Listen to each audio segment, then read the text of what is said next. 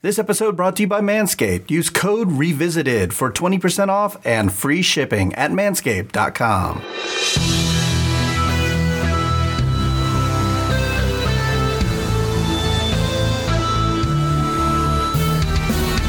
This is 80s Revisited. I'm your producer, Jesse Sedgley. And now, your host, Trey Harris.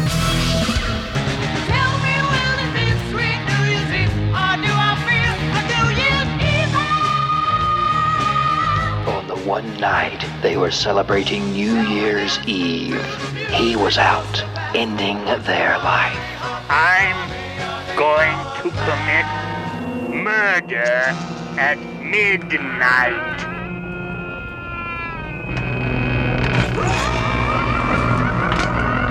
Call me evil. And you can call me Trey Harris, along here with producer Jesse Sedgley. Yes, I am. And we're back, baby. Yeah, it took 2 months. I know. Everybody gave up on us again. But quick disclaimer, it's all my fault. I had to change jobs, so I had to spend some time job hunting. And having not looked for a job in 20 years, let me tell you, it was not easy and it was not fun. But everything's back on track now, at least for now, like I said. So hopefully the podcast as well will be back on schedule. Me and Jesse both are really looking forward to having it back on schedule again, like we were doing really good until I had to close my business. So anyway, that's life for you. Yep. But we're not here to talk about that. We're here to talk about what we should have been talking about 2 months ago today, because today is March 1st for us as of recording, and 2 months ago would have been January 1st, New Year's Day, and we were supposed to talk about New Year's Evil. Yeah, let's just get it out of the way so we can talk about the other stuff. Anyway, sorry. New Year's Evil released December 19th, 1980. I wasn't even a year old, so obviously I didn't see it when it came out. IMDb 4.8 and Rotten Tomatoes 25%, 15% audience. So just with those numbers, you might be wondering, why the hell are they doing this movie? Because there's not that many New Year's movies in the 80s, period. That is the exact reason. But this is kind of a cult classic, so to speak, although not like one of those, you have cult classics like Rocky Horror, Van Damme, Street Fighter, that kind of thing. And then you have like, the next level of cult movies, like Plan 9 from Outer Space, Carnival of Souls, a little deeper. Like the cult movie Iceberg. This is on the bottom level of the cult movie Iceberg. It's truly like a culty movie. But anyway, so long ago, there's no info on the budget, the opening, the domestic gross. Obviously, there's info on the domestic, there's no info on the worldwide, or even the rentals. So no background information on this movie at all on the entire interwebs. But it was directed by Emmett Alston. He also did such classics as 9 Deaths of the Ninja, Tiger Shark, and Demon Warp. I'm sure you're all familiar with those. Also based on his story, however, the screenplay was written by Leonard Neubauer. He also wrote M Squad and Black Snake. Again, we're talking about some high-profile talent here. Spielbergian level of talent. Wink, wink, because it's a podcast and you can't see my face, just in case you were confused.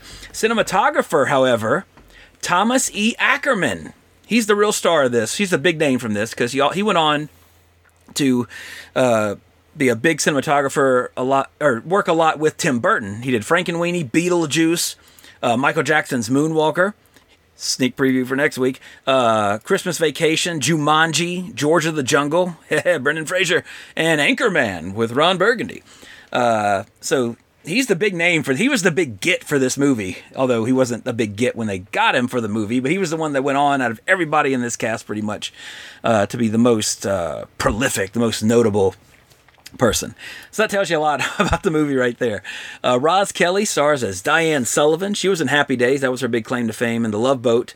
Charlie's Angels, Fantasy Island. A lot of onesie-twosie episodes for those last couple. Kip Niven was Richard Sullivan. He was in Walker, Texas Ranger. So that automatically gives him a few points with all the grandparents out there listening.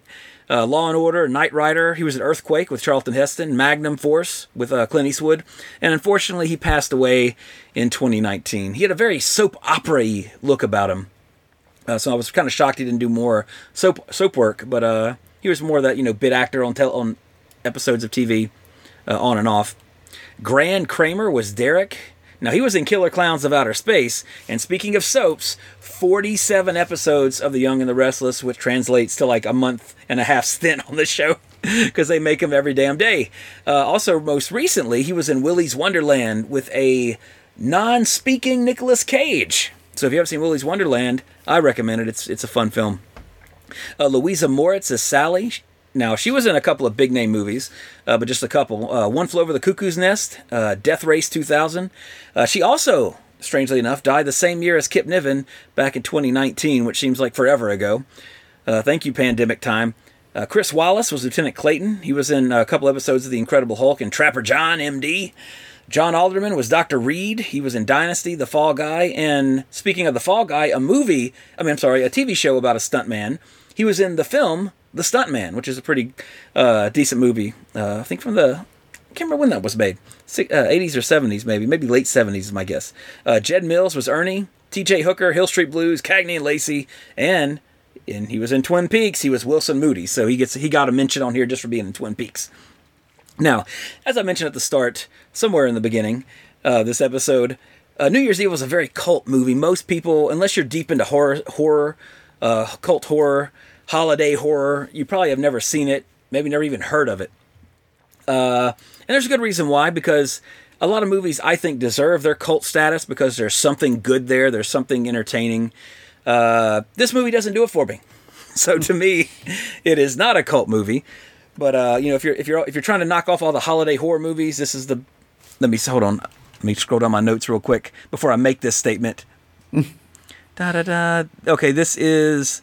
Okay, it is not the best New Year's themed horror movie. Just making sure, because I have the top 10 New Year's Eve movies later on in the episode.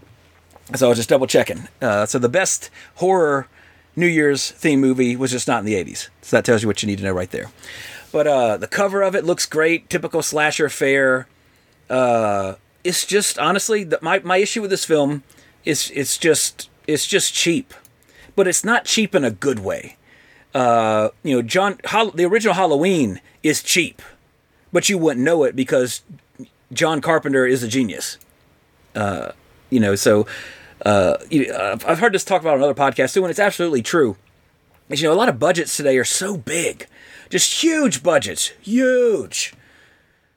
That doesn't test the filmmakers to do anything. They have such a big playground to play in. It goes back to where, like my daughter, for example, she has a million freaking toys.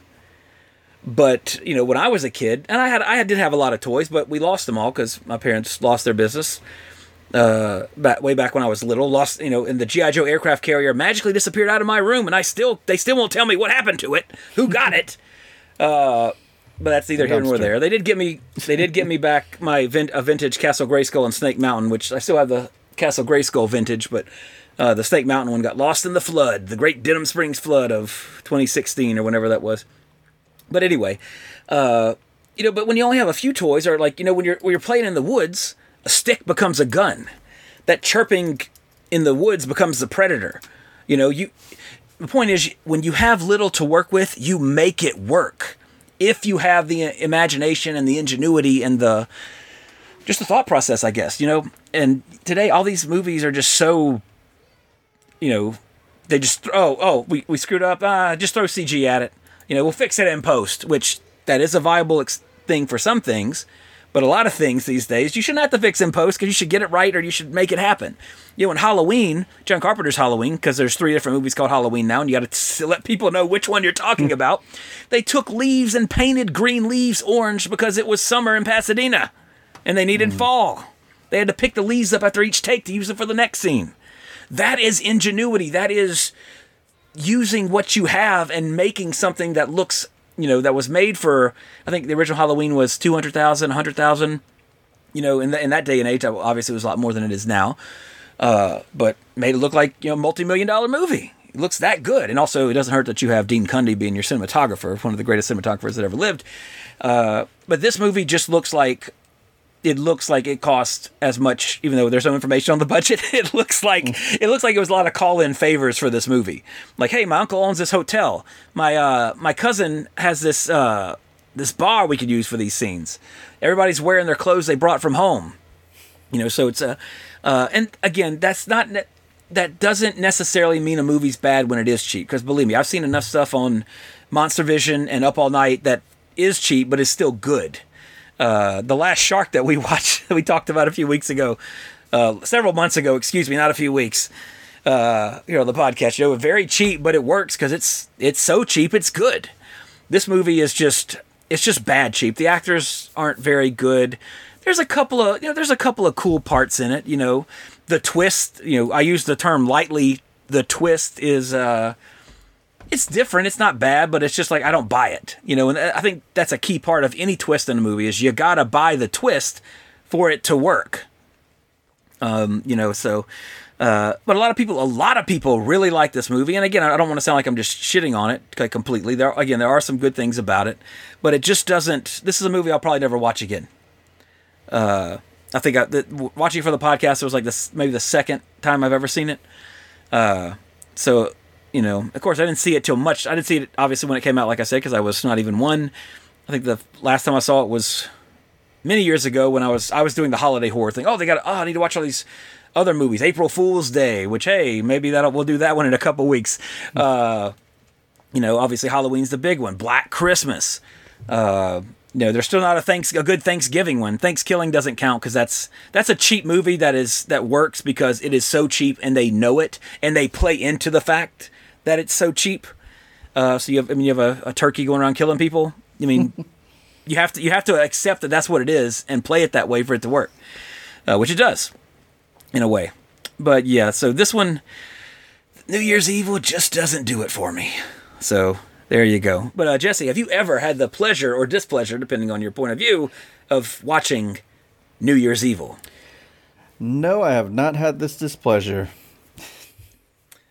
I think that's what it would be too. But yeah, anyway, I didn't think so. Again, this is like a culty cult movie. It's not most people have seen the big cult movies out there that people still call cult movies. A lot of people have seen, so they're honestly kind of not cult movies anymore. They're right. Cult classics. Rocky Horror will always be a cult classic because it was the cult that built up around it that made it what it is today, the longest running movie in history. I think that still should be true. I don't know if the pandemic impacted it or anything, the record, but it's been shown constantly in theaters since it came out, so longest running movie in history.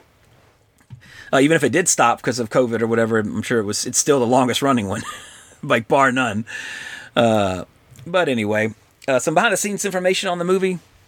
Obviously, why was this movie made? I'll give you one guess. Oh, you're exactly right. Because Halloween was made. And Halloween in 1978, big success, began the cycle of slasher films with titles and subjects based around days and events such as Prom Night in 1980, Graduation Day in 81, This Was in 80, My Bloody Valentine 81, which we covered on the podcast, and it's still a great slasher that separates itself from the tropes of Halloween and Friday the 13th. Saturday the 14th, which we covered on the podcast as well, which sucks still. Didn't suck as a kid, but sucks today. Slumber Party Massacre in 82, April Fool's Day in 86, and of course Friday the 13th, and its numerous sequels, which began with the original in 1980 and ran all the way to the end of the decade and beyond. The notable difference here is the murderer, let me fix my dentures. The murderer's face is revealed early on, so he isn't masked until the finale of the movie, so it's reversed, which, hey, that's different, sure, but then it's just, I don't know, is it a slasher when you know the killer like that? There's no mystery involved. Kinda, because the mystery is the quote-unquote twist at the end. And if that intrigues you enough, it's worth a watch just to see what I'm talking about. And this film is worth a watch. It is absolutely worth one watch if you're a horror movie fan. But again, everybody's different. You might love it. If you do, that's great. I don't. So that's just my opinion. TCM, not Texas Chainsaw Massacre, but Turner Classic Movies. They once paired it with Christmas Evil for a holiday-themed slasher movie double feature, which is a pretty good double feature, to be honest with you. Two 1980 holiday movies back to back, as a little right time of year double feature. It works out pretty good. The first call made by the killer, it is mentioned that the voice modulation makes him sound like the Phantom. That is actually a direct reference to the titular character, or titular character, depending on where you're from Phantom of the Paradise. Brian De Palma, I should note, Phantom of the Paradise, 1974, which if you haven't seen that movie's fantastic. Great soundtrack, great vibe, really great movie if you haven't seen Phantom of the Paradise, not from 1974. Won't cover it on here because, like I said, it's 1974. Anyway, the rock group in this movie is just as culty, so to speak, as the movie is.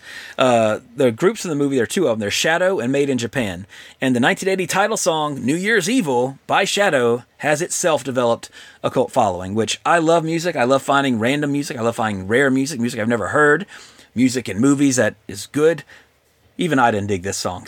But again, hey, to each their own. And speaking of that, this movie was selected to screen at Quentin Tarantino's New Beverly Cinema in LA in 2018, where they projected a 35mm print. So we all know Tarantino has aesthetic interests, and apparently he likes New Year's Evil. So there you go. Body count.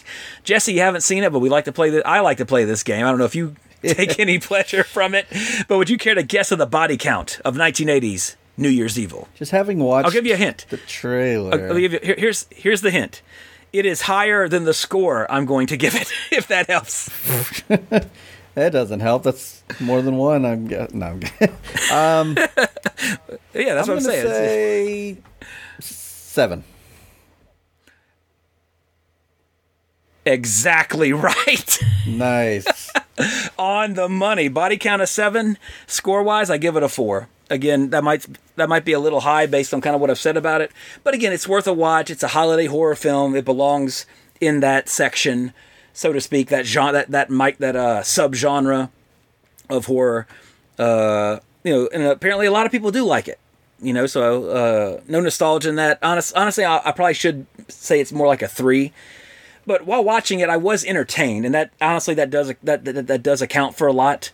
I think that's missing in a lot of people's scores when they rate something. And of course, here we're talking about nostalgic stuff here. There's always the shade of nostalgia. There is no nostalgia for this movie for me, so I think 4 is a fair thing for it. If you're, again, Trey Harris, horror fan, likes cheap movies, likes cult movies kind of thing. If you're in that kind of same ballpark, which a lot of you are, based on the emails we get and the friendships we've made, it's a 4. So again, worth watching, but maybe just once. Now, a key component for every New Year's event is that, you want to look good for New Year's. It's the start of a new year. And there's no better way to look better than with Manscaped. Use the code REVISITED at checkout to save 20% and get free shipping, if I'm not mistaken, which Jesse will correct me if I am. It's correct. But they just sent us out the Buff Bundle, which includes the new body buffer, which is a silicone scrubber, and 2 bottles of their refined body wash. Now, I'm a bath person. I'm not a shower person. I like, putting some in the tub, foaming it up. A nice man-smelling bath. And to some people, that's a turn-on. Some, it's a turn-off. For me, it's just fine. And the body buffer, the silicone thing, I've had a couple of those that my wife got for me from places like Ulta and stuff like that to, to help scrub your face, because I'm from Louisiana. Jesse's still living in Louisiana. It's humid there. It's humid, which sucks, but it's good for your skin. I live in the desert now. It's not humid. I have dry skin now because I'm like Albert Finney from Big Fish. I'm drying out. But the body buffer is great to put a little lotion on, scrub the face, scrub the body. Works out really good. I really like the body buffer. And you can get the Buff Bundle right now from manscaped.com. And just don't forget, use the code REVISITED at checkout. You'll be glad you did. So that does it for New Year's Evil. But as I mentioned earlier, I was thinking, New Year's is a holiday to where there's not that many specific movies that are named around it, so to speak. I mean, you have New Year's Evil, but you have Black Christmas. Yes, a lot of Christmas theme. Christmas probably has the most themed movies of any. Actually, it does. Christmas has the most themed movies of any holiday. Yeah, thanks, Hallmark. Be it horror or romantic, whatever. You could probably watch a different Christmas movie every day for a couple of years and never watch the same one. Mm-hmm. But New Year's, there's even a couple for Easter, but again, those are low budget, almost home movie-esque ones. Thanksgiving. Eli Roth, though, finally is talking about actually making the movie based on the Grindhouse trailer, which, believe me, I love Machete. Those are fun, brainless movies. Love Danny Trejo. But the trailer we always wanted to get made from Grindhouse was Thanksgiving. That was the one. So he's working on that. So we will eventually have a proper Thanksgiving horror movie, which is sorely missing. But so here's my list of the 10 best movies that involve New Year's. So we'll start at number 10. Number 10, The Assault on Precinct 13 remake. Again, it's a John Carpenter remake. I don't think it's that good. However, in the list, in the grand scheme of movies that involve taking place around New Year's, it's slim pickings. And, you know, it's not bad, but the original is so good and so atmospheric. The remake is just, fine.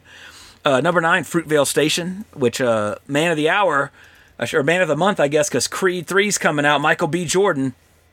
And of course, Ryan Coogler did Wakanda Forever, the director of Fruitvale Station. Great film. And again, this is not like my ranking of like how good they are necessarily. This is just 10 of them. Although the number 1 is absolutely the best one. Number 8, Ocean's 11, the OG one. I don't remember if it was a black and white or not, but the one with Frank Sinatra. Number 7, End of Days with Arnold Schwarzenegger. Number 6, the best horror movie that takes place on New Year's Eve, Terror Train with Jamie Lee Curtis and David Copperfield. Trading Places, that covers both Christmas and New Year's, because you have the whole, putting the Principal Vernon from Breakfast Club in the monkey suit at the end on New Year's. And Merry New Year, of course, which we say every year here on the podcast. Number 4, Strange Days. Catherine Bigelow directing Lord Voldemort himself. Angela Bassett's in it too. She's hot right now. Oh, she's always been hot to me. Of course, with her Oscar nomination from Wakanda Forever. Strange Days, if you haven't seen it, great film from the 90s. Underrated, underappreciated. Most people I know that have seen it love it. It's kind of one of those movies. Mm-hmm. Number 3, Snowpiercer. The movie with, of course, I know they made a TV show of it. I've never watched the show, but I think Snowpiercer was a comic, and it was made by, I think it was the guy that did Parasite. I might be confusing him with another director, another Korean director. That actually sounds right. Bong Joon, forgive me. Bong Joon-ho, is that correct? Okay, I was right. Ha-ha! Never doubt Trey Harris, except in a few things. Anyway, number 2, Ghostbusters 2. And number 1, my opinion, the movie that I watch every New Year's Eve or New Year's Day, anytime around that, the original Poseidon Adventure. One of the greatest disaster movies ever made. Unfortunately, never covered on the podcast because it was made in the 70s. One of Gene Hackman's best movies, one of Ernest Borgnine's best movies, one of Red Skeleton's best movies. Poseidon Adventure to me is just one of the absolute best movies of the decade, for sure, for the 70s, and personally one of my favorite movies. Thank you to the premium channel Encore, which played hit movies of the 60s, 70s, and 80s back in the day. And Predator was a mainstay on it, and the Poseidon Adventure. And obviously, everybody loves Predator, right? But Poseidon Adventure is still one of my favorite movies. Gene Hackman, also born on the same day I was, January 30th. Not the same year, obviously, because he's like 90-something. Still kicking. Thank goodness. Great actor, but I think that's one of his truly best performances. Most people, Gene Hackman, oh yeah, Popeye Doyle from The French Connection. Yeah, he was great in that, but have you seen a Poseidon Adventure? Because he's fucking incredible. So, anyway, even though the remake, directed by Wolfgang Peterson, a fantastic director, did The Neverending Story, In the Line of Fire, great director, stars Kurt Russell. The remake sucks. I hated the remake so much. Yeah, it's just like, God, it's just like, how can you ruin it? How can you ruin this? The sequel to the Poseidon Adventure, Beyond the Poseidon Adventure with Mike O'Kane, is better than the remake of Poseidon. Which, of course, the remake of the Poseidon Adventure is just called Poseidon. Which, you know what? It's fine. Again, fine. Remake it. That's fine. But come on. If you're going to remake something, you got to at least meet or beat it, in my opinion. And it failed spectacularly. But in the real world, this New Year's Evil was released December 19th, 1980. Just 11 days before the entire world was shocked when John Lennon was assassinated outside of his New York City apartment building, the Dakota, by Mark David Chapman. A day the music died, so to speak, to coin that phrase from Don McLean. For that. But, first Beatle to die. And after that, there was no hope, obviously, of a reunion or anything. And then, of course, George Harrison passed away from cancer, and Ringo and Paul are still kicking. So yeah, but it was definitely an event that shocked the world.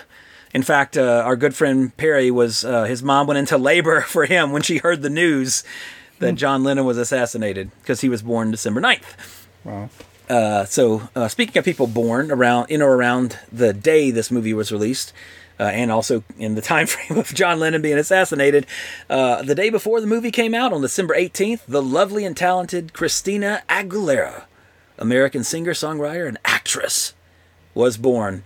So she's our age, well, my age at least. I was born in 80. You were 81, right, Jesse? 82. 82, sorry. Yeah. So favorite Christina Aguilera song, top of your head. It's I know it. It's because we perform it. God, I gotta come back to you with the title, but there is one. Mine is Fighter. Yeah, Fighter's pretty good. Thanks for making me a fighter. Got me Dave Navarro on the guitar. That one, and there's another one where the music video was in black and white. It was really a really good ballad. It was a slow song. Yeah, I think don't remember it's the name of that one though. Hurt is yeah, Hurt's a good one. That's the one we. I'll have to check that one out. And it's obviously not a remake of Nine Inch Nails, right? Oh, it is. No, it isn't. Oh, okay. Oh, great. Yeah, but I think it has some nice she's very chords in talented. it. I like playing songs that don't just repeat the same 4 chords over and over again. So this one actually has some interesting notes and chords to it. Makes me like it. Nice. Cool. And then, born the day after, on the same day this film was released, American actor Jake Gyllenhaal. Obviously brother of Maggie Gyllenhaal. Off the top of your head, favorite Jake Gyllenhaal role? Favorite? Probably... What was that movie? Prisoners? Wasn't he in that? Oh, yeah. Mm-hmm. I just like the movie. I would say... yeah, it was fantastic. Oh, Hugh Jackman, him, and of course Dennis Villeneuve, however you pronounce his last name. Yeah. Fantastic film. The first one that comes to mind in terms of his performance is Nightcrawler. Not to be confused with the X-Men. Yeah, unfortunately, it's not an Jake X-Men. Gyllenhaal. I was like, wait a second.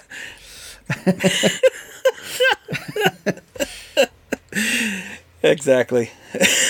But yeah, I think that's my favorite of his, like in terms of acting, his performance. Oh, Prisoners is very good too. That is funny. He's also, not in the MCU, but he was in Nightcrawler. In Prisoners, no, he was. He was Mysterio. Oh, you're right. Because in Prisoners, he's with Detective Loki. So. Oh yeah, playing opposite Wolverine himself. Oh, he was so close, and then they were like, "Okay, let's give him the role." It's just...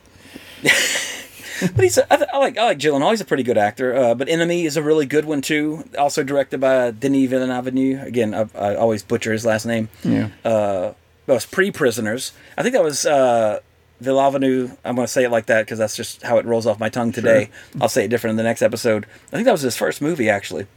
That's why he worked with Gyllenhaal again in Prisoners. But also, of course, Donnie Darko. I love Donnie Darko. The sequel, not so much. Now, I don't base my personality around Donnie Darko, but it's a great movie. And Patrick Swayze, man, you gotta love it. I base my personality around Day After Tomorrow. I run away from ice all the time.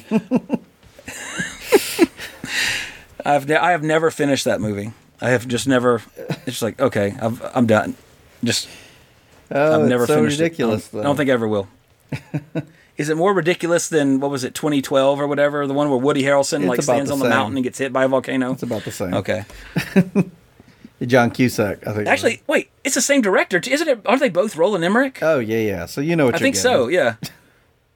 Yeah, because 2012 was at least fun because it was so goddamn stupid. Yeah. Which I imagine Day After Tomorrow is. Although Day After Tomorrow is based on a story by the late, great Art Bell, so maybe I should give it another chance.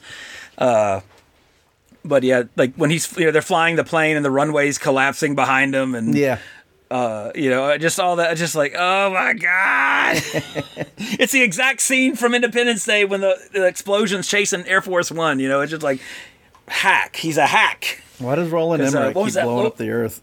Why does he keep doing this? Yeah, and then because that last movie he did with Patrick Wilson about the moon. Yeah. Oh my god. Okay. I haven't seen that yet. Because that sounds so dumb. It is. It is so terrible. It is a terrible, stupid movie, but it is so fun. Like it's worth watching. Watch it one time. You'll never watch it again. All right, it's on HBO. But so. it was you're laughing the whole time at how ridiculous it is, just how stupid it is. And it's just, that counts for something to me in a movie. If I'm entertained, because a movie is, what is the main function of a film meant to do? It's meant to entertain you. So if a film can entertain you, be it because it's bad, because it's fantastic, because it's moving, because it's stupid, that counts for something. And Moonfall is one of the worst films I've ever seen, but I was entertained because it was so goddamn stupid. Like, unbelievably stupid. And you got Halle Berry, and she didn't learn her lesson from Catwoman. And you got Patrick Wilson. He's a fantastic actor. I mean, he was. he still is. No offense. I don't dig the Conjuring series. I think those are all absolutely terrible movies. But watch him in Little Children. He's fantastic. He's a good actor. Period. But anyway. Yeah, so now Back to the Future. We haven't talked in 2 months, Jesse. I know we've seen a lot. We were trying to remember a few things. I'll go through a couple of things real quick. Speaking of bad movies, or actors that are bad but make movies good, so to speak, Casper Van Dien has a new movie out called Mad Heidi, and it's hilarious. Again, you have to know what you're getting into. Know that it's a Casper Van Dien movie, and you're good. It's ridiculous. It's stupid. But I had a smile on my face for most of the movie. It's fun. Did see The Whale with Brendan Fraser, which he just won the SAG Award for the other night. Fantastic movie. Of course, I like a lot of Aaron Aronofsky, however you pronounce his name. Darren A's work. Yeah. A lot of his stuff. I'm kind of a stan for him. I mean, honestly, I can't think of one of his films that I didn't enjoy. And I'd say The Fountain is one of the greatest films ever made. I'm trying to think of Black Swan was great. Mother, a lot of people hate Mother. I will probably never watch Mother again. But as you're watching it, it's just so manic and crazy. By the time it ends and you realize what it was, once you realize what the movie is at the end, which you can't, it's impossible to know what it is until the end. Once you know what it is at the end, it's amazing. But I'll never watch it again. And my fictional dad, Ed Harris, is in it. My TV dad, or movie dad, Ed Harris, is in it. And then Noah. Noah was really good. Noah has one of the greatest scenes in any movie to me when he talks about the creation. I don't know if you've seen Noah. No. There's a scene where Russell Crowe tells the story of creation on the ark, and it is like just Google it, just YouTube it. That's the best. It's the best part of the movie. But that scene is fantastic. It's a beautiful scene. Which again, Aronofsky he's a very visual director. Aronofsky. Aronofsky. See. Aaron of Sky. I'm looking at you, Aaron of Sky. More on that meme in a second. But yeah, so The Whale, highly recommend. Fraser, honestly, I have no discourse for him not winning the Oscar for Best Actor. A lot of people think Austin Butler, that's kind of the debate. Austin Butler's going to win for Elvis. I thought Elvis was a great movie. He did great in it. But that's, what Brendan Fraser does in The Whale is so much more involved, I guess. You know what I'm saying? Yeah. If that makes any sense. I guess you have to, it's just better. I relate, even though I'm not, 600 pounds and gay, I still related to, like, he was trying to reach out with his daughter. That's the whole kind of plot of the movie. He's trying to reconnect with his daughter, which, again, when you have a kid, your kind of perspective on a lot of things in movies changes and your opinions change. In ways that you never thought were possible, in a good way. I mean that. But yeah, The Whale, I think Fraser should win the Oscar. He deserves it. He's always been, even as of course, when we were kids, he was George of the Jungle and in The Mummy and Encino Man. Yeah. But he had dramatic stuff back then too. School Ties, he was really good in that. What's the one? And honestly, if anybody thinks he's not a good actor, go rewatch Bedazzled. The dude's he's a chameleon. He does 10 different characters in that movie, and every single one of them is dramatically different. He was slept on for so long in terms of actual acting skill, because he did George of the Jungle, and then he did Dudley Do Right, and then Looney Tunes. He kind of got typecast, so to speak. And does this movie have puppets, or is it based on a Hanna-Barbera cartoon? If it meets those criteria, get me Fraser. No, not the psychiatrist, Brendan. Well, they're pronounced and honestly, too. That's Fraser and then Fraser. Yeah, there's no R in the beginning. That is absolutely correct. But yeah, so The Whale, fantastic, highly recommend it. The possession horror film Prey for the Devil, Prey. Skip it. It's it's typical. The Exorcist. It's a shark movie thing. Jaws was not the first shark movie, but it set the bar so high it's never been beaten. I'm happy to say that is a fact. There is no better shark movie than Jaws. If you disagree, I think you're wrong because I really think that's a fact. And of course, I'm winking. Of course, this is all facetiousness. The best movie about people being possessed by the devil was made in the 70s as well. It was called The Exorcist. They've never made a better movie about that since The Exorcist. Fight me. So it's typical. When a shark movie comes out, you know what you're getting. When an Exorcism movie comes out, you know what you're getting. And same thing with Pray for the Devil. It's worth watching once. It's not terrible, but it's par for the course kind of thing. I did see Quantumania. I'm not sure if you got around to seeing that, Jesse. I have to leave my house. Give it another month. It'll be on Disney Plus, I'm sure. Yeah. Especially since it tanked at the box office the second week. But anyway, non-spoiler review. It was fine. It's typical MCU. Jonathan Majors is awesome as Kang. And there is another character from the past that comes back that steals the show and is amazing. But we've talked about this before in the MCU. Two of my favorite franchises within the MCU have been so far Guardians of the Galaxy and Ant-Man. I love the first one, and I really enjoyed the second one. I think they know the tone they're looking for in both Guardians and Ant-Man. They stick with it.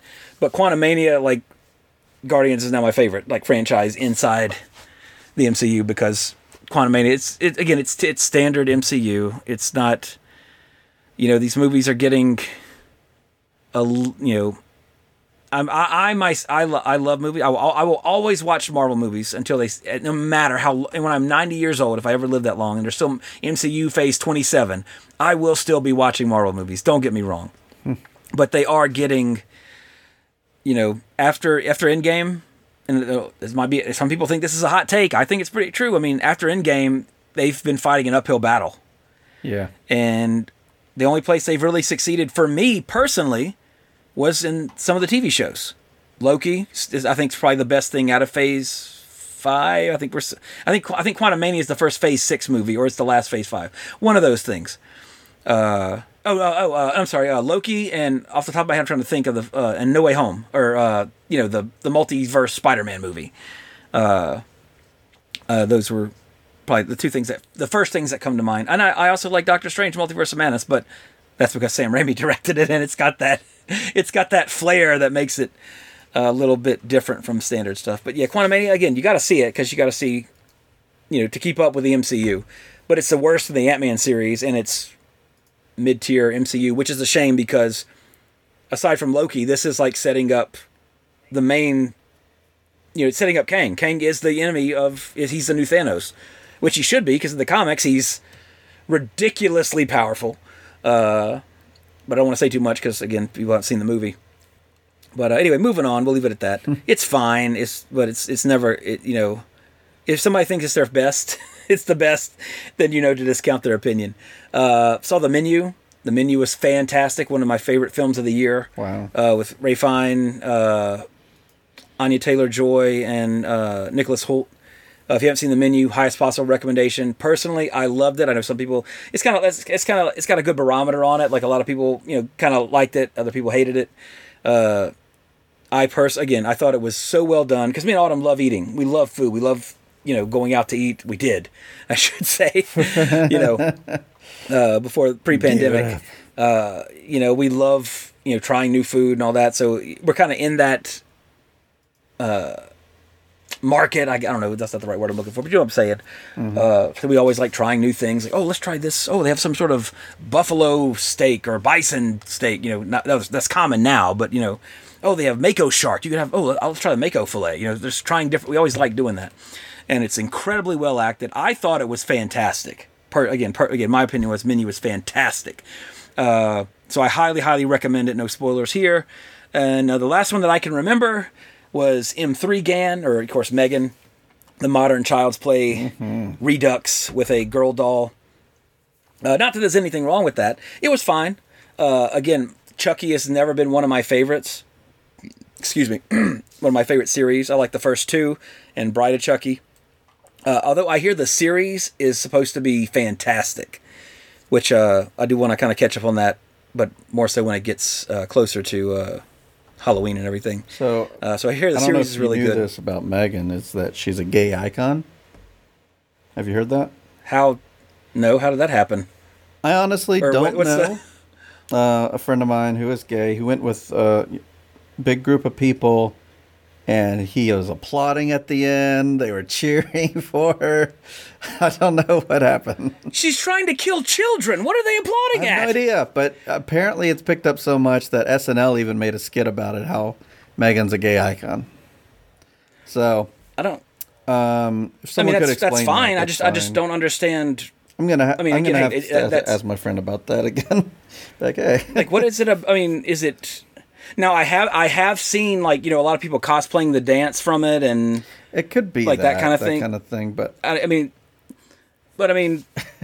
don't. There's no like. I didn't see it, and interpretations are obviously up to each individual person. But I didn't see anything that would lead me to suspect that in the movie. So I find that very interesting as to why it has to be the dance and all the cosplay and stuff. Maybe some.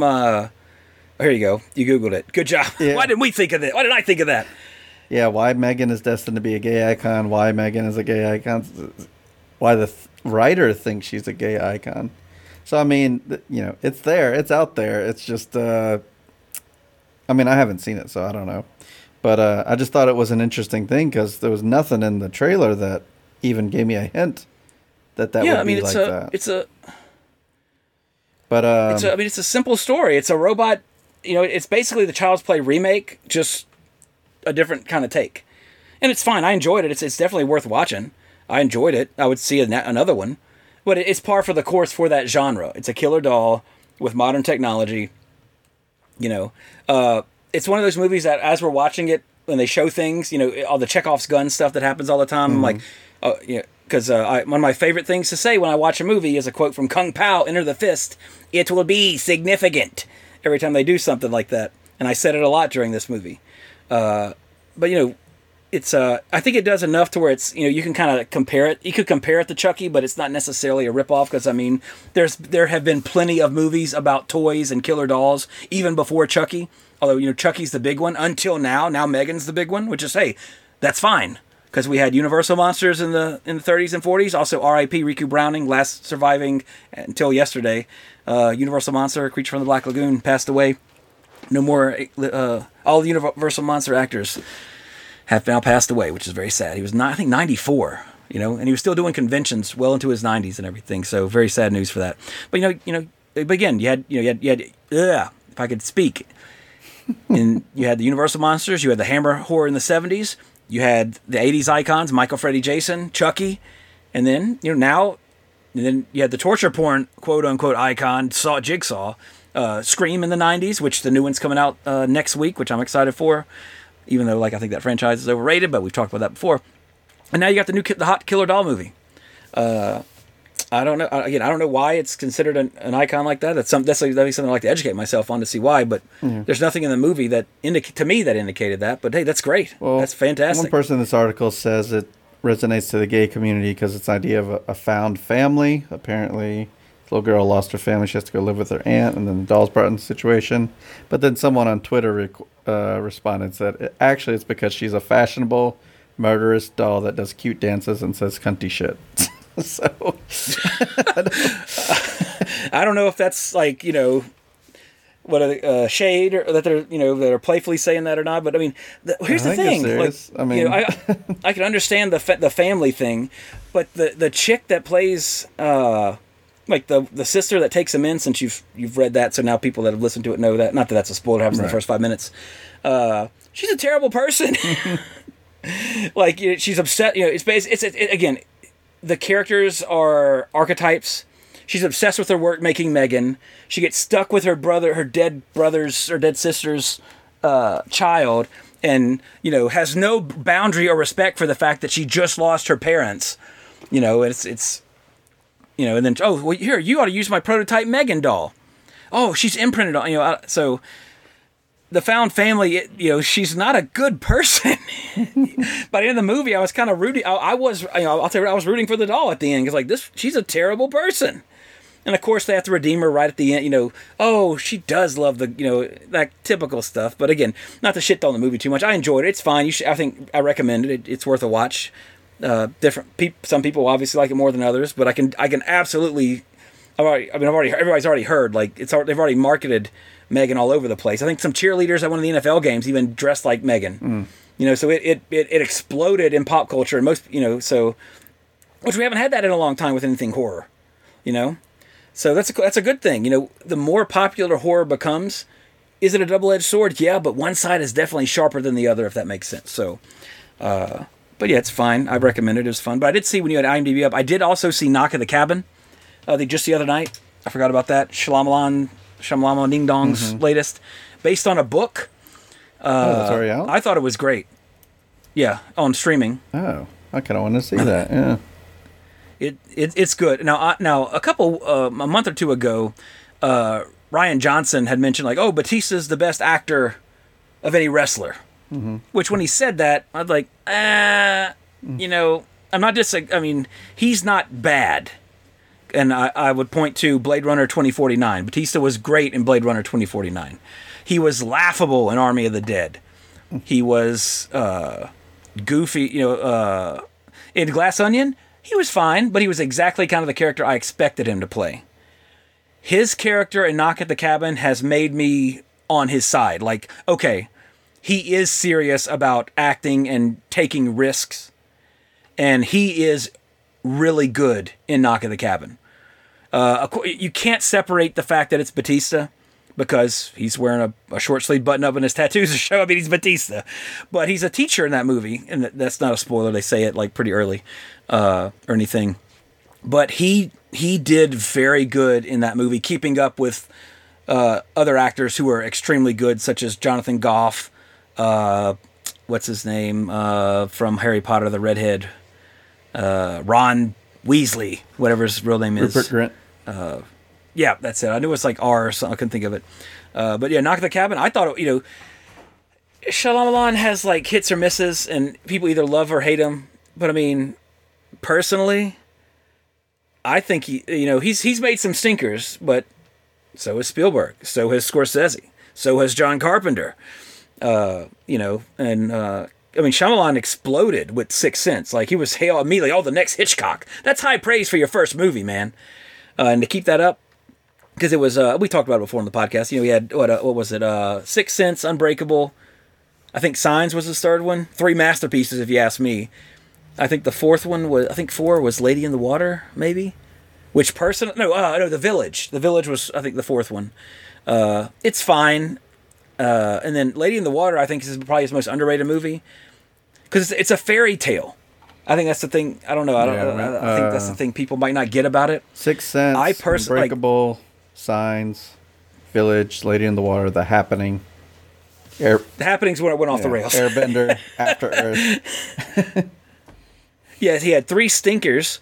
And then The Visit was great, I thought.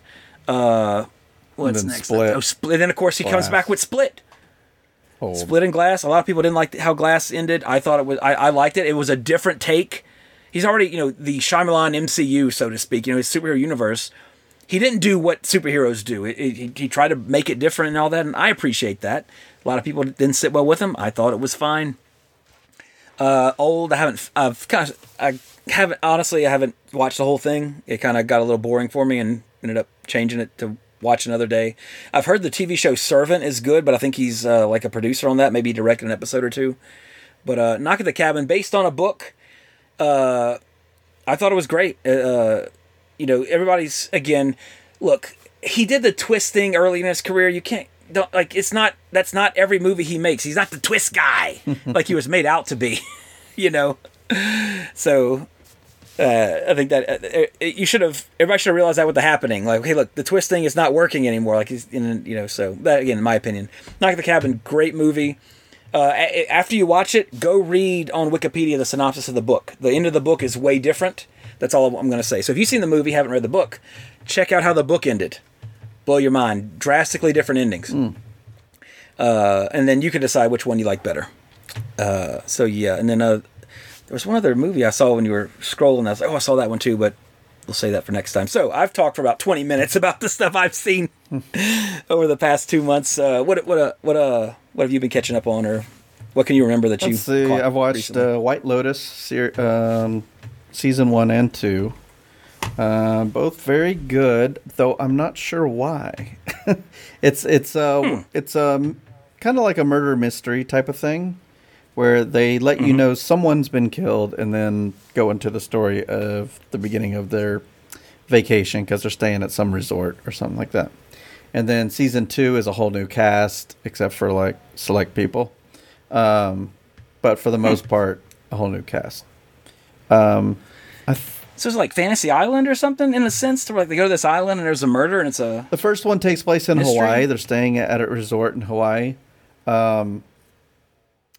And yeah, these people from different parts of life, you know, some are like rich people, some are not so rich people, and just how they interact at this resort and the stories of them. Like I said, the premise isn't really that interesting, but just the way the characters are and everything like that. It's written by Mike White, who did like, I guess the most popular thing was School of Rock. But yeah, some reason it just works, and I don't know why, but it's good. Going into season 2, I'm like, man, I missed the characters from the first season, but eventually you get to know them, and it's fine. Yeah. But yeah, there's one crossover character there. But anyway, I'm also watching Last of Us, keeping up with that. Enjoying what I'm seeing so far. Did you play the games? Oh yeah, definitely did. It's making me want to go back and play the first one again. Really? Yeah. But just to see... I'm waiting for them all to finish. Yeah, just to see how it all... I mean, I kind of know how it all differs, but it's been so long since I played the first one, you know, back in whenever it launched on PS3 or whatever. So if it was pre-pandemic, it's like, you know, ancient history. Right. You know, it feels like... Last of Us, the first one, came out a long time ago, and I just played the second one probably about a year ago. So, you know, because I get them like, you know, the secondhand game trader stores, you know. Yeah. Let's see. As far as movies, saw Glass Onion. I mean, it's been 2 months since we've done this, so I'm wondering if that fell in that time frame. I think so, because yeah, I liked it. I saw it too. Yeah, I enjoy a whodunit type of thing. Tom Cruise's Top Gun Maverick. Saw that. Hell yeah. Hell yeah, brother. I mean, yeah, it was what I expected. 4 times. You know, it was exactly what I ordered. I ordered the Top Gun, and I got the Top Gun. So, but yeah, yeah, it was great. I remember watching it, feeling like, yeah, I'm kind of liking this. But you know, it is pretty much what it is. Yeah. It's the perfect like legacy sequel to me. Like, you know. Yeah. We've had so many. The first Rambo one I thought was a great legacy sequel. I think that might actually be the one that kicked it off. That or the Live Free or Die Hard. Not sure which one came out first. But yeah, like in terms of like legacy sequels, like Top Gun, like they nailed it to me. Like, because I love the first one, but not in that way. Right. Like that Maverick. When your sequel comes out, it makes me love the first one even more. That's something, you know. It's the T2 to Terminator. You know, Terminator is great. Top Gun is great. Terminator 2 is next level. Top Gun Maverick was next level. I rewatched Terminator 2, so it's relevant. All right, that's a yearly watch for me. That's well, Melissa gotta said keep that she one never watched it all, and so I was like, "Oh, what? Watch that." And then she fell asleep, so she still hasn't watched it all. Oh, God. Like if somebody said that to me in my head, I immediately hear. Oh, of course. like I am now programmed to show you this movie immediately. Right, anytime I see a movie like filming a road going by and you just see the paint on the street, I'm like, oh, this is Terminator. Oh yeah. An uncertain future rolls forward. Yeah, and I also saw that Thor movie, Love and Thunder. Yay. Love and Blunder. Yes, nice. Anyway. That's a good one.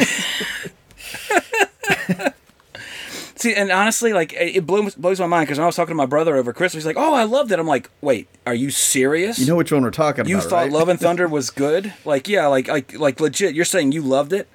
I'm like, and maybe, again, like, it seems very divisive.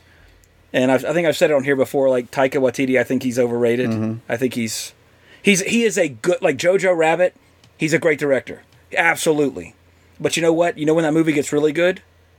When he stops being in it and actually crafts the story. Ragnarok was That's my directed by opinion. him, and that was way better. Yeah. And I didn't, honestly, I mean, I initially despised Ragnarok because I wasn't expecting it to become Spaceballs, for lack of a better word. I was expecting it to be a little more serious, because I'm a comic book reader. We're talking about two different mediums. I understand that. I've always seen Thor as a serious character. And Ragnarok was not serious at all. His entire world is being destroyed, and he's cracking jokes. Mm-hmm. You know, so again, the shock of that, watching it the first time, I've watched it multiple times since. I do love Ragnarok now, because I'm kind of used to it. I just wish it wasn't quite so funny because of what is happening in the story. Yeah. And then Love and Thunder is just next level ridiculous. Because they gave him the pen that time and let him write it. Yeah. I love what we do in Shadows. I love it. One of my favorite shows on TV. I love the original movie. Yes, he does that exceptional. That doesn't belong here. Russell Crowe. I love Russell Crowe. I did love Russell Crowe until I saw his part in this movie. I thought that was just so... I was like, what are we watching? Yeah, there's a lot like, of moments where I'm just like, what is going on? What are we watching? The goddamn goats. Jesus Christ. And it's just like... And then the ending, like... again, I don't care for Love and Thunder. However, you know, there are some visual moments. He's a good director. He's like Rob Zombie to me, though, now, because it's just like, stop doing it there. And he does the same shot 50 million times. I like gore, but the end, without spoiling it for people who haven't seen it, although I think pretty sure it's on Disney Plus. Most people have seen it. You know, I thought the ending, the last fight, I thought was fantastic. From that part on, I loved it. And the whole resolution with gore at the end was exceptionally well done. That's what makes me so mad about it, is that Taika can direct things that are amazing. Again, the second half of Jojo Rabbit. There's a moment in Jojo Rabbit, not going to spoil it, where the movie does a complete 180, and when that happens, it is phenomenal. Thor, you have these bits, these Love and Thunder, you have these moments that are just so good, and then it goes they're immediately cheapened by what happens next. Yeah. And I hate to say it, me personally, that seems like the hot take about it, because most people say that I've talked to love it. I'm just like, what? I thought it was a waste of Christian Bale. Oh, absolutely. Jane Foster coming back didn't get me, because it was just like, why's she coming back? Oh, she has this thing. Oh, and now she's Thor just 'cause. Well, in all fair, it was in the comic, and they do like they probably explain it better in the comic. Well, absolutely. When that happened in the comic, you didn't know who it was at first. It was just this. There's a female Thor with Mjolnir, and you don't know what's going on. And they reveal it's Jane Foster, and you're like, oh, okay. But then in the comic, they reveal that she's battling cancer, just like in the movie, and that the problem is that when I can't remember if they explain it like this in the movie or not. Because I just zoned out on those scenes because it was so cringy. Like, the hammer spoke to me, and now I'm this. But when in the comic, when she used, like, you know, she's doing chemotherapy. You know, chemotherapy is chemicals in your system to try to kill the cancer. Mm-hmm. Well, every time she would transform, it would undo everything the chemotherapy was doing, because it like purifies you when you transform. Oh. So and see, that's the hook for it. That's what made that character in the comic so incredible. It's like, do I take more time off my clock to be a superhero? You have a story there that is actually interesting. Yeah. In the movie, they kind of touch on it, but nowhere near. I read that entire run. It was called The Mighty Thor. It was awesome. And you had similar things like Thor's like, why are you doing this, Jane? You have to like, and like people pleading with her, like, just do the, like, let Thor, let the Avengers handle it. She's like, and you know, she's a superhero, and that's what heroes do. And it was great in the comics, the movie. You know, when I heard they were doing it, I was like, okay, hopefully they'll stay true to the comic, because that was a great comic arc. They kind of did, but not in a way that was dramatic. You know, I felt serviced anything. Personally. Again, that's just me. Everybody has their opinion. But the comic run for Mighty Thor is fantastic. The movie, yeah. I'll tell you right now, I love the idea that the shattered Mjolnir like splits into pieces like an asteroid field and just like decimates things. I thought that was awesome.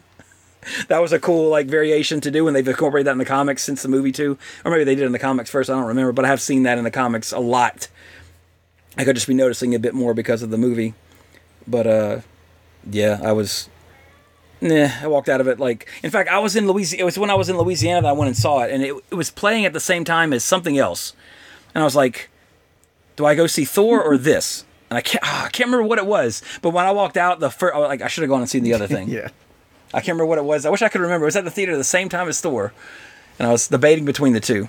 I have to go scroll up my text to find it when I was talking to my friend Larry. Because I asked him which he preferred. Anyway, anything else that you saw of note or played? I'll bring it up board next games, time. I can't remember anything else. If I remember, I'll be... Yeah, I don't blame you. It's been so long. And it's because it's been so long, there are 3 emails we got to catch up with. All from our good friends all over the world, going from order of received. The first one was from our good friend Doomslayer, who was at Annihilation this past weekend, I believe, and I don't have a subscription to TCW, so I still don't know what happened. I'm waiting on pins and needles for him to post it. But anyway, our good friend Ben White in Tasmania, he says, again, everybody, these are emails that are 2 months old. So, Merry Christmas, Happy New Year, and all that, guys. You're sick again, Trey. Get well soon. I thought I'd chime in with mine and Cody's top first-time watch movies of 2022. While putting my list together, I was surprised that so many were actually from 2022, but here they are. So I'll go through both their lists right now with some color commentary. Ben's list, Bullet Train, loved it. You saw that. Didn't we talk about that last time, Jesse, I think? Episode. Okay. The new Halloween trilogy, I liked 50% of it altogether, personally. Chip and Dale, didn't see it. Saw it. Try to get Violet to watch it. You saw it, Jesse? I remember enjoying it. Any good? Oh, cool. Violet, kids these days want to watch YouTube. They don't want to watch movies, which aggravates the piss out of me because I'm trying to like teach Violet to, you have to have let's watch this movie. Just last week, I finally got her to watch Willy Wonka and the Chocolate Factory, and she loved it. So it's just a matter of getting the kids to do it. So any tips out there from other parents, let me know. It goes on. Flickering Lights from 2000. Never heard of that. Don't know what that is. Number 5 for Ben was Prey, which I absolutely loved. Sonic 2. Now, Violet has watched this. Speaking of that, she has watched that because she loves Sonic. Sonic 2 was great. I loved it. Jim Carrey, I can watch him be Dr. Robotnik all day. Yep. I watched it too. I don't know if you got I did. you saw it. Yeah, perfect. Pet Sematary 1989. Loved it. Hated the remake personally. Her Love Boils Bathwater from 2016. Never heard of it, but it will go on the list. The Menu. Good job. And then number 10 is Fall. Now, I'm assuming Fall being the movie where they climb the tower that came out this year, because there's another movie called The Fall, which is also amazing, but it's not a horror movie or a thriller movie. But yeah, I don't know if you saw Fall, Jesse. Did not. I think maybe we did talk about it. I feel like we did talk about Fall? it. Yeah, it's about it came out this year. It's just called Fall. It's about these 2 girls that climb a radio tower and get stranded at the top. Okay, yeah. Yeah, I haven't seen it, but I remember you talking about it.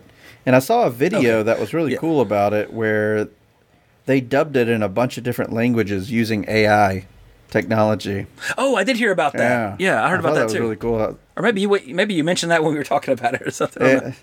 But I remember. But yeah, just changing their mouth motions and everything just to match. That's pretty wild stuff. Instead of just dubbing like they normally would, just go ahead and make the mouth match and everything. I'm like, wow. Yeah. Crazy. Mm-hmm. But and then he rounds up. That was his number 10. Again, in a nutshell, my opinion, it was way better than I thought it should be. And the soundtrack slams. So there you go. And then Cody's list, also Bullet Train, Night at the Roxbury from 1998, classic. Prey as well. Belle, Belle, like Belle from Beauty and the Beast. I'm not sure what that is. Don't Worry, Darling. I haven't watched it yet. I want to, because anything Flo Po's in, I'll watch. Florence Pugh, for those who don't know. Fury from 2014, if I remember correctly, that's the Brad Pitt tank movie, which is beautifully shot and looks awesome. I remember it being pretty good. Guns Akimbo from 2019. Love that movie. That's the one with Daniel Radcliffe where the guns are like bolted to his hands. Yeah. I don't know if you saw that. I haven't seen it. It's really good. Really, really good. Halloween, 1978. Yes, Cody. Yes. Encanto, of course, from 2021, which is also really, really good. Still find myself singing some tracks from that. And Interstellar from, obviously, 2014. And that's all from us. Talk again soon, guys. Always a pleasure, Ben. Thanks for sending the list. Next episode, I'll have my top 10 list of last year, because I've also been able to catch up on a lot of the ones that I hadn't seen yet that were maybe in theaters at the end of the month and then came to VOD shortly after. Got another great email from our good friend UK Pete. He says, hello. Yes, people across the world are wondering who Pele is. Basically what we talked about at the end of the last episode about Pele dying. We all assume you're talking about Pella, but we could be wrong. Now, Pete, you're a good friend of mine. Never met, only talked, corresponded, and here on the podcast. But I did my research, and I went through several YouTube videos. And from what I can gather, of course, every dialect pronounces things different. Most people do tend to say Pele. However, Pella, from my brief 5-minute YouTube research, that tends to be more used towards the Hawaiian goddess, from what I saw. But again, everybody says things differently. If Pele is not accepted in the UK, whenever I come to visit you, you have to tell me what it is in person so I don't get my ass kicked, because I know y'all take football very seriously. And I would not want to mispronounce the name of arguably the greatest player ever to kick a soccer ball. So there you go. So thanks, Pete. Always appreciated. And then last but not least, Lee Bragg, our good friend UK Lee. Let me see. Let me get my window here. And again, this is from mid-January. So, hey guys, once again, I apologize for the quietness. I've still been listening to all your shows while I've been finishing off the work on our house. Should be finished in the next few weeks or so. So we should be done by now. So let us know. I'll be more talkative on here. Love the Burbs episode. Love the film. So I know it well. Always look forward to the trivia you guys give. Hope you are both well and the family. We've got a baby boy on the way, so looking forward to being a dad. It's the best thing you'll ever do, my friend. So been working really hard on the house to complete it. By then, due end of April, so not too long from now. We're at the beginning of March here, so the final countdown was what I was trying to say. Let me see. Due at the end of April, so not long. Work's been really tough from cutback, etc. They're even getting rid of our staff canteen, so no hot food at work soon. Ugh, that sucks, man. World's a mad place at the moment. Or as he says, the mo. I'll have to incorporate that into my daily slang so I can sound a little more UK like our friends over there. I'm all good, even though I sound negative. I got 3 weeks off work starting next week, so going to spend a lot of time watching a lot of movies, old and new. Just had a holiday build-up, so taking it all now so I don't lose it. Hey, that's what you got to do, man, and that's what you do. Back to the Future segment helps me find new games, so appreciate that. All the best, UK Lee. Lee, keep doing it, man. That's awesome. Let us know some of the new movies, like Ben and Cody told us, their new films that they saw last year. If you watch anything new for the first time while you were off for 3 weeks, let us know. And give us some recommendations too. Game-wise, I can give you a game recommendation. I got Midnight Suns, which is from Firaxis. Yeah. I think that's how you pronounce that company, because there's only one I or two I's in it, not three. I think I used to call it Firaxis, but it's Firaxis, I'm pretty sure. Anyway, but it's the Marvel game, Midnight Suns. It's kind of when it was announced, me and all my friends, mainly our friend Jesse, Michael, was like, "Oh, Midnight Suns." He's the first one that told me about it. That's like XCOM with Marvel. I'm like, "Oh, awesome! Yes." Well, it's card based, so that turned me off of it. But I still wanted to play it, and it came out. It got a lot of good reviews, so I picked it up, or I got it for Christmas, I should say. And I was apprehensive about the card aspect of it, but honestly, it's fantastic. The combat is. You don't have that. I was hoping for that XCOM kind of thing. I think on harder difficulties, maybe, but I might be mistaken. But when somebody in XCOM, when somebody dies, they're dead. You might have might have made them your badass, but then you got a little too brave, and then something took them out, and they're gone for the rest of the game. That's always been a fun part of XCOM was the stakes. There's no stakes in Midnight Suns because they don't want Spider-Man to die, which is understandable in the land of IP. But if you like those kind of RTS sort of games, the card aspect does not make a difference. Honestly, I found it just as strategic, if not more, because sometimes you add a little bit of luck in there. And sometimes it's good luck, sometimes it's bad luck, but you really learn how to work around it, and it really makes you think a lot more outside of the typical box that sometimes you're in, as opposed to just picking one of 3 moves for each character and then one of 3 abilities. So it really kind of opens up like options and combos. Even with the DLC that just came out with Venom, I'm still finding like, oh wow, that card works. The synergies, that's the word I'm looking for. That worked out really good. So definitely if you like those kind of games, give that game a try. The voice acting is terrible, which is normal anyway for Access games, from my memory at least. But it's fun and it looks gorgeous. Like the character designs, I thought they did a really good job. So try that one. Jesse, I did want to ask you too. Have you heard about Sons of the Forest? Have you played that by chance? I heard about this yesterday. So I was talking to now the Forest. Yeah. The Forest. I have the Forest. The Forest is I played it on PlayStation during the pandemic and loved it. I got Stranded Deep for free from PSN, which is a along the same lines. Like, God, this game was fun. Beat it, escape the island, escape the world, however you beat the game. I was like, God, I like this genre. This is fun. And I went on Reddit, the toxic playground of Reddit. Hey, what are some games like the Stranded Deep that are similar, that are really good if y'all really like Stranded Deep? And it's like The Forest, Aquatica. And I saw The Forest, like, okay, this looks good. Got The Forest, loved it. This one looks even, like, everything I've heard is like, this is better. They took everything about The Forest and made it better. It's like one of the most popular alpha games ever. I'm like so hyped for it. But it's on PC. Yeah, I have a PC. Which I probably could run it, but I'm just I like sitting on my couch with a controller with the big screen, so. Which you can do now with a Steam Deck. You gotta get a Steam Deck. Yeah. I've heard like some things about those. But yeah, I don't know if I assumed you would have heard about it, and I know you do a lot of stuff just recently, on Steam, because we've been looking for a new game to get into. I play a lot of games with Joe, a friend of mine, and we've went as far as we can go right now in Valheim, which I do recommend if you like survival games. So we were looking for another survival type game, which The Forest is. And he mentioned, have you heard of Sons of the Forest? And so we looked that up, and it's in early access right now, but that might be worth getting into. But yeah, we'll be starting something soon. But yeah, I might get into that. Awesome. I want to know like how it plays. If I play it with one other person, is it still worth doing? So we'll see. Yeah, because I've heard like there's like a expansive multiplayer like cooperative like kind of thing with it. Like some people like just a blurb I saw like everybody was working to build this massive fort to hold off the cannibals, and then like somebody being a jackass threw a grenade at the wall on purpose to blow up all the progress or something. Yeah, see, I don't want like MMO everybody in my world type of thing. I just want like world just for the two of us to run through it and figure things out, because we like to slow things. We go through, not slow, but we take our time. We're not rushing through for progress. We're like, let's figure out the best way to do things and figure things out, exploring and stuff like that. So we have a similar play style. Yeah, that's the charm. Yeah.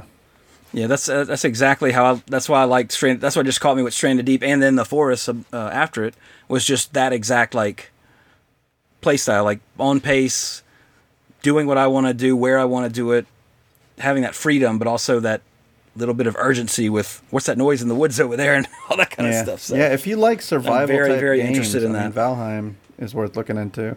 It's on Xbox, but I don't know if it's on PS5. Well, I'm screwed. 'Cause I used to have them all, but now I just Switch and PS5. And honestly, as soon as I finish Bayonetta 3, I think I'm just going to get rid of the Switch. Switch days are done. I don't ever play it. Yeah. That's just me. I still have my Wii U. So, yep. So there you go. Now, if you would like to send your email to eventually get read on the podcast, 80srevisited@gmail.com, on Facebook, 80s Revisited Podcast, on Instagram, 80s_revisited. Shout out to our good friends near and wide, Cajun Toy Review, our good friend John. Check him out on YouTube. And, of course, TCW, check out the Doomslayer, man. He had a big match this past weekend at Annihilation. Check him out. TCW's got it going on. I love watching all their promos. They do old school wrestling promos in front of the logo and everything, just like the old days. Now, Jesse, do we need to do a Manscaped ad right here? We could record it afterwards. Or are we going to start those next week? Yeah. Okay. It will be inserted later. So leave a review, good or bad. All we ask, if it's a bad review, explain yourself in more than a couple of words in a sentence. And remember, this is a podcast, so if you misrepresent us, we got receipts. Mm-hmm. But good or bad, we like hearing about it. We're always open to talk. We didn't have any woke alerts this episode, although the Peter Pan trailer really set people off. Late podcast woke alert. I haven't even seen it, but look, here's what blows my mind. Because what you see, the stuff you see, and if you're right wing, you can turn off right now. We won't hold it against you. We're just giving our opinions. Mainly my opinion. I will never speak for Jesse or another person. I only say what I think. But what blows my mind is it's Peter Pan. You know who the first time I ever saw Peter Pan was a woman, Miss Mary Martin, from the 1950s Rodgers and Hammerstein Peter Pan. Now I don't know I wasn't alive in the 50s, but something tells me people didn't get in an uproar when Peter Pan was played by a woman. So if Tinkerbell is a POC, what does that matter? And by you know what exactly, you're exactly right. You know what? And here's the thing, like I understand, here's some good things, or here's some good criticism. When Michael Keaton was cast as Batman in 1988 when it went into production, people were like, I remember that, people like, Michael Keaton? It's like that scene in Back to the Future. Ronald Reagan, the actor, being president. Michael Keaton doing something serious. Like, people were, like, against it. Like, they're ruining Batman. It's going to be like Adam West. And then what happened? It came out. People watched the movie and judged it on its own terms. And Michael Keaton's back in The Flash, which, that trailer, I can't wait for, Ezra Miller is a problematic human being. But that movie looks badass, and I cannot wait for that movie. But anyway, most people agree Michael Keaton was the best Batman, So that's a reason to like have that discussion. Oh, Will Ferrell's playing Superman? Are you fucking kidding me? Is he? Yeah, now you can be upset because that's a valid criticism. This comedic actor that has never done anything serious is going to be Superman? Not, this is hypothetical. Yeah, that's worth the discussion. Some unknown actress that most of these people never know is playing an established character. Why are they doing this? Oh, it's the diversity hire. Oh, they got to check those boxes. You don't know. Watch the movie first and then judge the performance. Who should be Tinkerbell? Nobody was upset when Julia Roberts was Tinkerbell with dark hair, because Tinkerbell's supposed to wear, that green glittery jumpsuit showing her thighs and have blonde hair and a ponytail. Nobody complained about that, Julia Roberts. Wonder why? What's different? If the hair and the outfit can be different, and they're not complaining, and then they change the skin color, it's a problem. Wow, we just solved the mystery. There you go. Anyway, there's your end of woke alert. There you go. We got it. We fit it in, everybody. We got there. I got there. Should say. Anyway, whatever. Think before you examine your. If you can't grow as a human being, no matter how old you are, that's I find that sad. I've been out of school for 40 years. Yeah, have you learned anything since? Nope. Well, then you're still. When did you graduate school? 1968. Then you're living like it's 1968, and you're wrong. Like the great prophet Dave Chappelle says, great prophet to some. Of course, he's divisive. Modern solutions require modern problems. I'm sorry. Switch that. Reverse it. Modern problems require modern solutions. So there you go. Now, the next couple episodes were actually meant to take place in February. So we're a little late to the party, but we are going to do a twofer of episodes about Black History Month, starting with next week's episode, Moonwalker, starring the late, great, in my opinion, despite the controversy, which we'll get into next week, Michael Jackson, one of the greatest performers of all time. And of course, there's a lot of heavy stuff that comes along with talking about Michael Jackson. We'll get into it a little bit next week. But again, this is meant to be a fun podcast, and although we have moments of seriousness, we will have some next week when we talk about some of that and some personal, opinions on it, which that's the real reason y'all come here, right? Not the movies. My opinions, right? Nah, of course not. So yeah, next week, just to let everybody know, to give you a heads up, next week we're going to do Moonwalker, and the week after that we'll be doing the 1980, I can't remember the year. Anyway, Glory with Denzel, Morgan Freeman. The film that got Denzel his first Oscar. 89. Glory. And of course, Matthew Broderick. Fuck Matthew Broderick. He's like right there with John Landis for me. We'll find out next Not time. really, because he didn't. Why that is. Yeah, 2 episodes from now. So if you don't know, You'll find Wikipedia. out. Otherwise, wait a couple weeks when we talk That's how about I'm Glory. gonna find out. I'm gonna look it But up. yeah, anyway, we'll talk about it then. But next week, we have enough to talk about next week with Michael Jackson. So until then, everybody, I remain Trey Harris. Jesse Sedgley. Cowabunga!